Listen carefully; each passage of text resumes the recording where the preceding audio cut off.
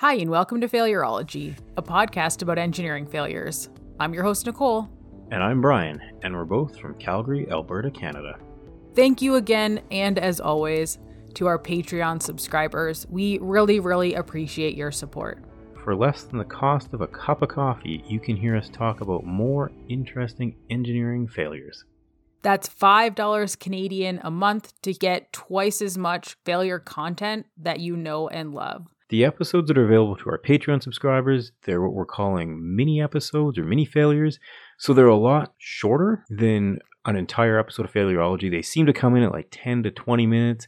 They have a few more tangents than usual, but we still like doing them. So they're available on our Patreon.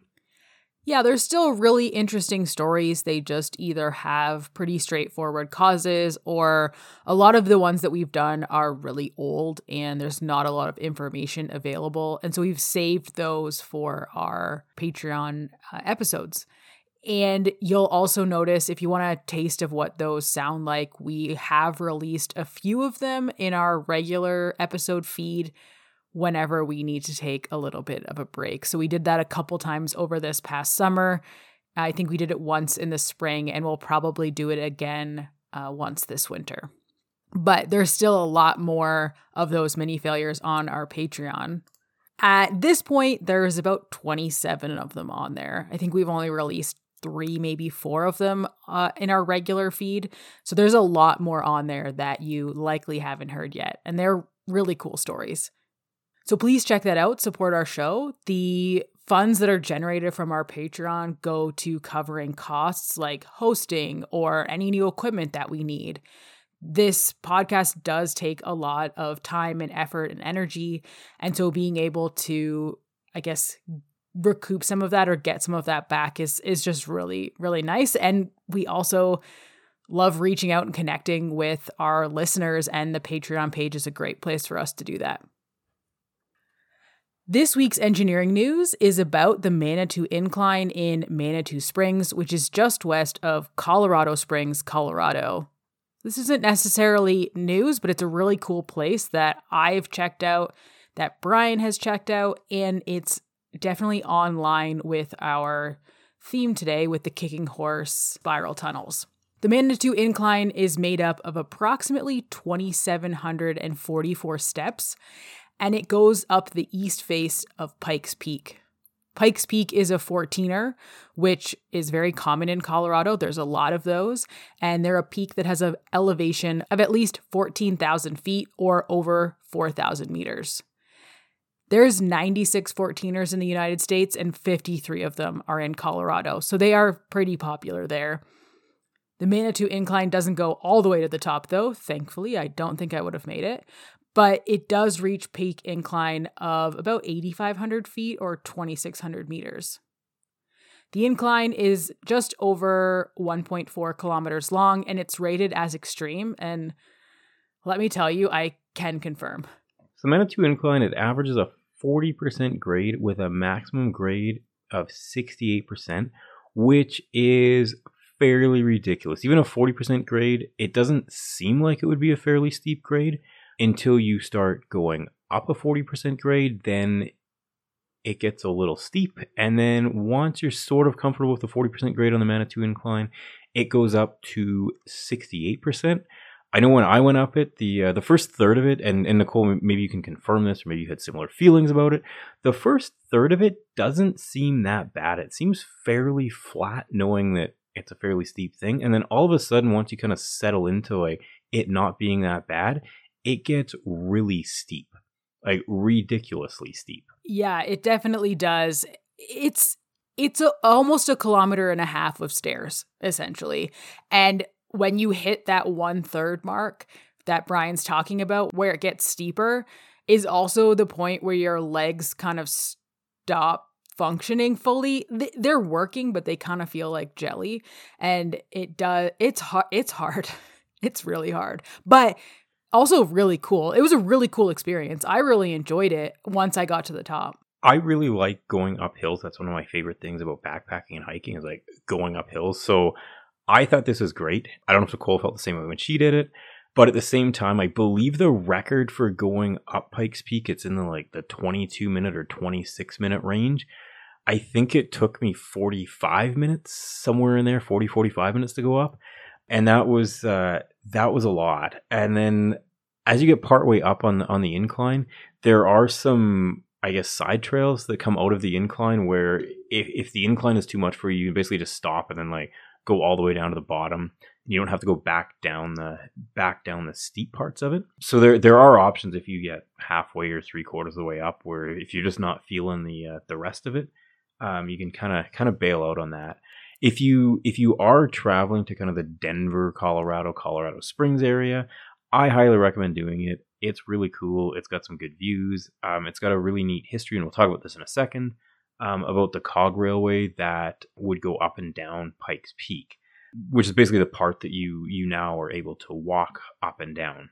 Back to the Manitou Incline. So the incline was first constructed as a funicular in 1907, and it's a cable railway system where two counterbalanced carriages are attached to opposite ends of a cable, and then the carriages, they move kind of in sync with each other. One goes up, one goes down. It's a good counterbalancing system. So the whole purpose of this system was to give access to water tanks at the top of the mountain, which provided gravity-fed water pressure to Manitou Springs and Colorado Springs. So we've talked before about, water tanks being holding reservoirs and hydrostatic pressure and pressure head. So having the tank so high up, they basically guaranteed themselves they would always have pressurized water without the need to have a pump system that would be common in a flatter type system. So you're using gravity basically as a pump in this case. But in order for the funicular carriages to get up the mountain, they used a cog and rack system. And so we kind of like to think about this like a zipper or zip ties or zap straps or whatever you want to call them. They're the ratchet straps if you're tying down furniture onto the back of a truck. They have the little ratchet system on them. Pop it up, push it down, it clicks, and it kind of advances the cable or the strap a little bit. So the train rolls uphill next to the cog, and once there, it locks into place and it can't roll back down. Then it goes up to the next cog. So it's very similar. It's basically identical to the ratchet system that you use in moving stuff. Shortly after it was finished, the Manitou and Pikes Peak Railway took over the cable car operation and ran it as a tourist attraction until a rock slide in 1990. In 1990, after that rock slide, some of the 3-foot wide tracks were washed out, and they decided not to repair them and instead turn it into a fitness challenge. Like Brian mentioned, there is a trail about 2/3 of the way up, and it's called the Bailout, and it gives you access to a switchback route that you can take back down. You can also take the switchback route from the top, so you can either make it 2/3 up and bail out or go all the way to the top and then take the switchback all the way back down, which you definitely want to do because you don't want to get in the way of all the people coming up, and you also probably don't want to take the stairs back down. That doesn't feel great on the knees, and your legs are already pretty tired.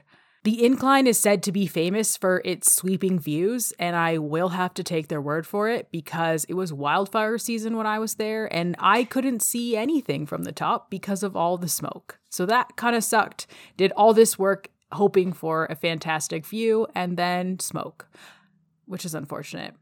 We'll include a link to the AllTrails map in the sources for this episode so you can see exactly what we're dealing with. I'm a big fan of the AllTrails app. It's fantastic for hiking. And you can find links to sources on the webpage for this episode at failurology.ca. The new season of the 32-team Professional Hockey League that plays in Canada and the United States has started, which means the Toronto Professional Hockey Team might win the end-of-season mug. When hell finally freezes over and the Toronto Professional Hockey Team wins the big game, there's definitely going to be a parade. Toronto Professional Hockey Team Parade Planning Services is your one-stop sports mug championship parade planning service. Don't be like Vancouver. They rioted because their professional hockey team has never won a championship. Call Toronto Professional Hockey Team Parade Planning Services toll-free at 1-866-865-1967. Now on to this week's episode, number 60. If you've been with us for a while, you know that every 10th episode, we talk about another engineering marvel. And we had been working our way through the American Society of Civil Engineers' 7 Wonders of the Modern World. So far from that list, we covered the Channel Tunnel, the CN Tower, and the Panama Canal. Not on that list, we also covered the International Space Station and the James Webb Space Telescope.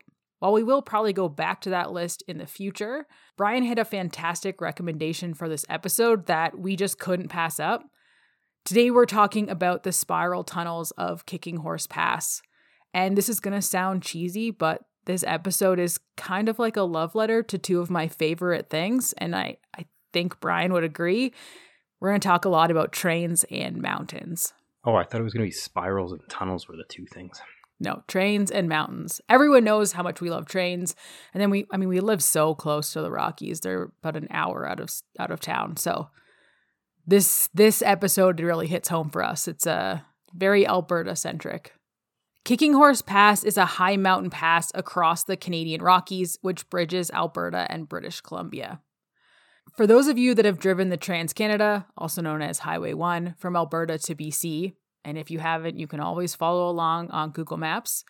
You pass by Banff and Lake Louise on your way out of Alberta. You go over the Kicking Horse Pass, then you drop down into Field and Golden, BC, before climbing back up over Rogers Pass and coming down into Revelstoke and the Okanagan region. If you're carrying on to Vancouver, you might take the Coquihalla through the Cascade Mountains, which is one of the more sketchy sections of highway I've personally driven on. And it takes about 12 hours to drive from Calgary to Vancouver, or you can skip all that and take a 90-minute flight. And now that we've completed that Western Canada geography lesson, back to the Kicking Horse Pass. The pass has an elevation of 1,600 meters, or just over 5,300 feet, and it crosses the Continental Divide. Okay, I spoke too soon. I wasn't quite done with geography. I knew about the Continental Divide before moving to Alberta. You learn about it in school. But I remember being just fascinated the first time I crossed the path. The Continental Divide, or Great Divide, runs from northern Alaska to the southern tip of Mexico. And it separates watersheds from those that drain into the Pacific and those that drain into the Atlantic. So all the water that lands on the west side of the divide runs to the Pacific, and all the water that lands on the east side runs to the Atlantic and Arctic Oceans. And I remember just thinking that was so fascinating. This line is the dividing point between which way water flows. It's still really cool. Like, I've lived in Calgary for 25 years, not continuously, but certainly for a long period of time. And every time I go to the mountains, I'm still fascinated by the mountains. And like Nicole said, the Continental Divide. When you think that, rainfall that's happening and occurring, on the Continental Divide, there's going to be some rain that was in the same cloud that's going to flow into the Atlantic eventually, and rain that's going to flow into the Pacific. That's pretty cool. And I've been fortunate enough to, hike along various parts of the Continental Divide. And the scenery, I don't think the scenery can be beat. On to the Kicking Horse Railway Pass. So while indigenous people had known and used the pass for years, it was first explored by Europeans during a Palliser expedition in 1858. James Hector, who was a geologist and surgeon on the expedition, was kicked by his horse while attempting to rescue another horse that had gone into the river. Hence, it was called the Kicking Horse Pass. That makes a ton of sense. Yeah, I hadn't known that before researching this episode. I assumed there was a horse kicking somewhere at one time, but I wasn't sure who was kicked or when it happened. So that was really interesting. British Columbia joined the Confederation in 1871 and officially became part of the Dominion of Canada. Prime Minister John A. Macdonald pledged to build a railway to link British Columbia with the rest of the country. So for people that don't live in Canada or aren't familiar with Canadian geography, British Columbia is the furthest west province. That's the province that Vancouver is in, the city of Vancouver is in. And then as we go east across the country, Ontario is much further east. And then there's some Atlantic provinces. There's a bunch of provinces in the middle, but probably the 2 provinces, or at least cities and provinces that people are most familiar with, it's Vancouver's in British Columbia, which is on the Pacific Ocean. And then there's Toronto in the province of Ontario, which it's not on the Atlantic Ocean, but it's 3,000 kilometers or so to the east of British Columbia, to the east of Vancouver. So this is quite a significant rail link that needs to be established. between, kind of two major population centers at the time. There was a lot of development that was happening in, what was then Upper Canada and Lower Canada with Ontario and Quebec. And then there was the province of British Columbia. And then between Ontario, or what is now Ontario, and what's now British Columbia, there was just a lot of open, vast land that was really open for exploitation and settlement, and also takeover by the United States. So having this rail link that connected the two large major population centers at the time in Canada, this was pretty critical to really the establishment of Canada. Unfortunately, working against this, British Columbia is pretty rocky. It's super rugged. There's lots of big, tall mountains. The passes, for the most part, run north-south, or at least northwest-southeast. So to build a railway east to west is not the easiest thing to do, in mountainous terrain. I mean, even now it's very difficult to do, but back, in 1870, 1880, the construction technology is really not anywhere close to on par with what exists now for construction technology. So this is a monumental undertaking that Sir John A. Macdonald has pledged to do. So in 1884, the main line of the Canadian Pacific Railway is constructed between Lake Louise, Alberta, and Field, BC. And at the time when they were looking at kind of the Kicking Horse Tunnel stuff, they also looked at Yellowhead Pass through Jasper National Park. So that's now, I guess you take Highway 93, which is the Icefield Parkway, from Banff up to Jasper. So they looked at this route to kind of connect, through Jasper into Vancouver area. But after investigation, the Kicking Horse route was the preferred route. So I just want to stop here for a second as well. Back in the day, or sorry, I guess now, we take for granted things like Google Maps and Google Earth and airplanes and aerial imagery and LiDAR data and digital elevation models. I mean, these are basically things I work with like every single day. Back in 1870, none of that existed. Airplanes didn't exist. Google Earth didn't exist. Computers didn't exist. And a lot of this territory was essentially uncharted territory. So in order for them to figure out what route would work for a railway, they literally had to go out and walk and map a lot of this territory through some very basic photogrammetric methods that were out there, some very basic, rudimentary cartography methods. And then out of that, they had to make this decision that would essentially change the face of the country and set things in motion for centuries to come off some what we would consider incredibly rudimentary data sets. And overall, I think they did a phenomenal job of figuring out where to put a railway and the passes that would work the best. And, the Trans-Canada Highway largely follows the route of the CP rail line. Trains typically can't handle as much grade as cars can handle. But even to figure out a route through this that's still largely used, 150 years later is quite remarkable. So the section between the summit of the pass and Field, BC was known as the Big Hill.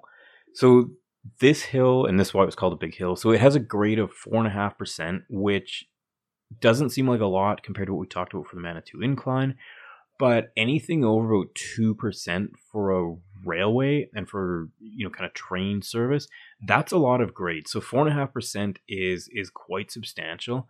The 4.5%, it actually is the steepest stretch of mainline railway in North America. So the Big Hill consists of a 330 meter ascent over 16 kilometers. So that's quite a bit of elevation gain over not very much distance. So to avoid frequent accidents and expensive engines that had the power to bring the trains up the hill, the railway built 2 spiral tunnels on either side that opened in 1909. So this lessened the grade overall, and then it just kind of keeps things. It's just like a big parkade loop, essentially, is what it is. When you have to go, in a tight spiral in the parkade, except the trains would do that inside of the mountain. Did you know that parkade is a Canadian word? Parkade is a parking garage, for those of you who are wondering what we're talking about. Oh, yeah. Sorry, America people. I believe it's a car park. Car park? I don't know. We call them parkades. It's a multi-level parking garage, a multi-story parking garage. In Canada, we call it a parkade. So put that in your brain bucket. Your brain bucket. So the initial plan for this was to bore or blast a 430 meter long tunnel through Mount Stephen, But to complete the railway as soon as possible, they built a temporary is in quotes here, 13-kilometer line over it. So this temporary line, not surprisingly, became permanent until the spiral tunnels were built. And this is why, I've talked about this before, this is why I say you can never assume something will be temporary for real. You have to design it like it's going to be permanent, because once it's in, you really have no control over completing it or changing it. So you have to assume the temporary conditions will be permanent. Regardless of what they tell you or promise you, make sure your temporary measures can be permanent if they need to be. The first construction train that went over the pass ran away on the descent and landed in the Kicking Horse River, killing 3 people, unfortunately. The railway added 3 safety switches or runaways to protect against runaway trains.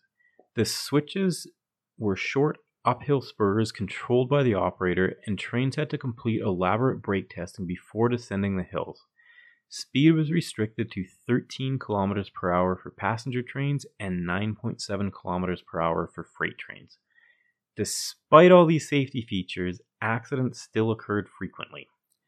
There's also runaway lanes for vehicle traffic, which are gravel road with very thick gravel that runs uphill, so that if your vehicle can't brake properly or it runs away from you, you can go up this runaway lane and hopefully safely stop.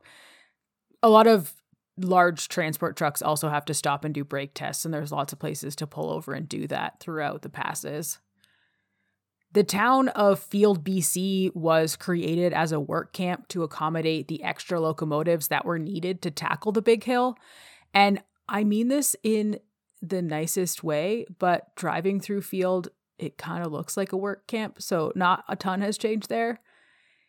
In Field, they built a stone roundhouse with a turntable known as the Third Siding before being renamed Field in 1884 after a Chicago businessman that the railway wanted to invest in the region. Spoiler alert, he didn't.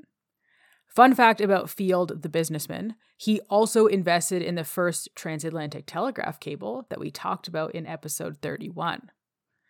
Prior to the rail track across the big hill, standard steam locomotives were 440s, and these were fine for the prairies, but not for the big hill, and a new engine was needed, which led to production of hundreds of 280s over the years. Do you know what the 440 and the 280 mean? Each number means something different. I don't know off the top of my head. I cannot remember it 100% off the top of my head, but yeah, it has to do with the number of drive wheels on each axle, I think is what it was.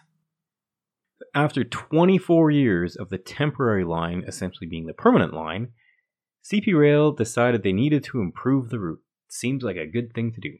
They looked at a few alternate routes that were shallower grade, but the areas were prone to avalanches, rockfalls, and mudslides, which caused worse delays and disruptions than the accidents. So they were back to square one. And so the spiral tunnels were born, the brainchild of railway engineer J.E. Schweitzer. The spiral tunnels are 2 tunnels driven in 3/4 circles, and we'll include pictures on the webpage for this episode at failurology.ca. The higher tunnel, called Number 1 or Tunnel 1, is 910 meters long and runs under Cathedral Mountain south of the original track. The train heads south into the tunnels where it emerges, doubles back 17 meters under itself, heading north, crosses back across the valley and across the Kicking Horse River. It then enters Mount Ogden to the north of the original track in the lower tunnel, called Number 2. This one is a bit shorter than Number 1, but the descent is similar at 15 meters. The train enters the tunnel going north and exits heading southwest and meets back up with the original track and heads into Field. So they basically took the length of the track that was there, compressed it into the mountain, made some turns with it, lessened the grade, and then reconnected it back with the original track. The contract for the tunnels was awarded to a Vancouver engineering firm, and work started in 1907 with 1,000 workers and a cost of $1.5 million, which equates to about $47 million today, which is pretty low based on the cost of construction projects today. The Kicking Horse Pass was designated a National Historic Site in 1971. And today, an average of 25 to 30 trains pass through the tunnels every day. And you can see them in 2 spots, which I am definitely going to check out the next time I'm driving through that area. Oh, we should do a Failurology field trip. Yes. There's a viewpoint 7.5 kilometers east of Field on the Trans-Canada Highway, and you can see the lower spiral tunnel in Mount Ogden.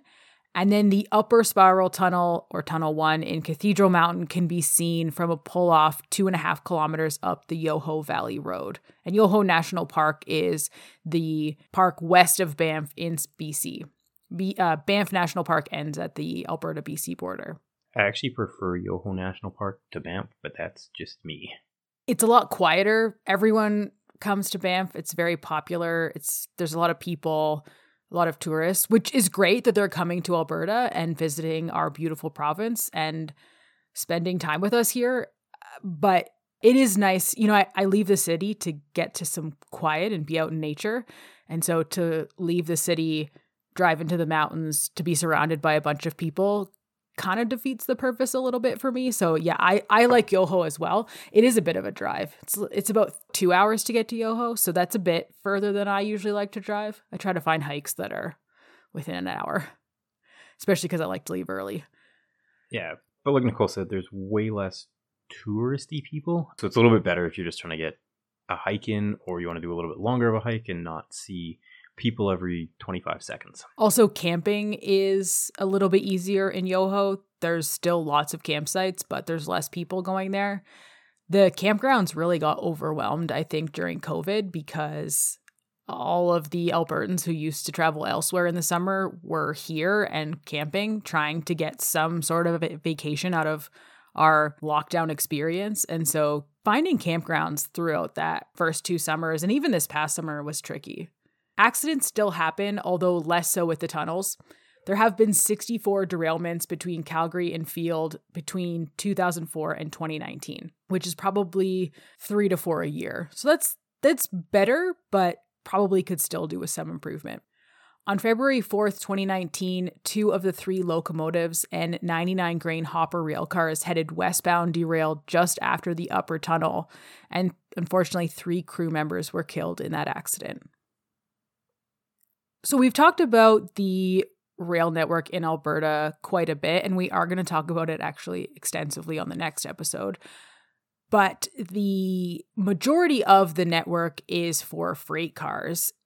There is no passenger car route out of Calgary except for the Rocky Mountaineer, which is a really fancy train to Vancouver. It's very expensive.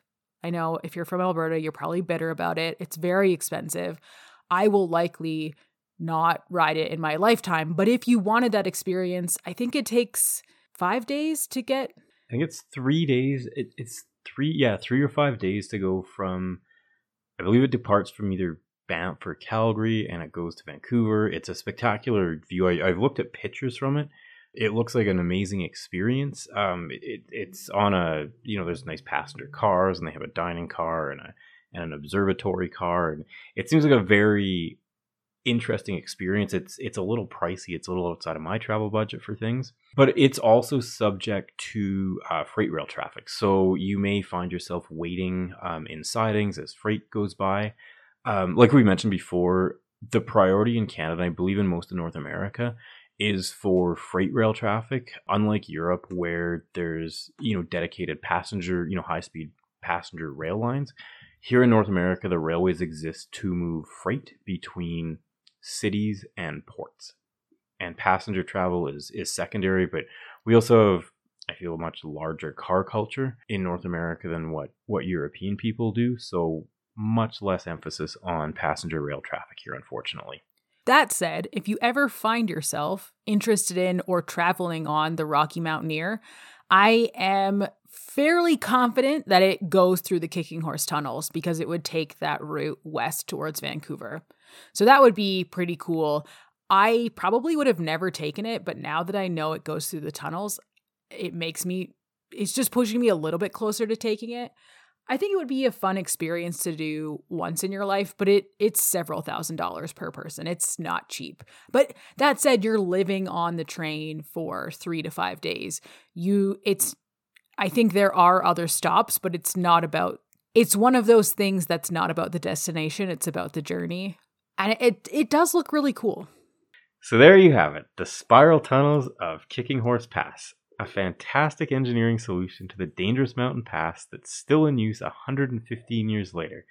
Too bad it's not used for passenger travel, because we would love to ride on this route. Maybe one day we'll take the Rocky Mountaineer. I think it's a once-in-a-lifetime experience, I think. Yeah, it's probably not an every weekend trip, and it's certainly not the most efficient way to get from Calgary to Vancouver or from Banff to Vancouver. But it'd be cool. Trains, right? It would be super cool. Yeah. Yeah. For photos, sources, and an episode summary from this week's episode, head to failurology.ca. If you're enjoying what you're hearing, please rate, review, and subscribe to Failurology so more people can find us. If you want to chat with us, our Twitter handle is @Failurology. You can email us at thefailurologypodcast@gmail.com. You can connect with us on LinkedIn, or you can message us on our Patreon page.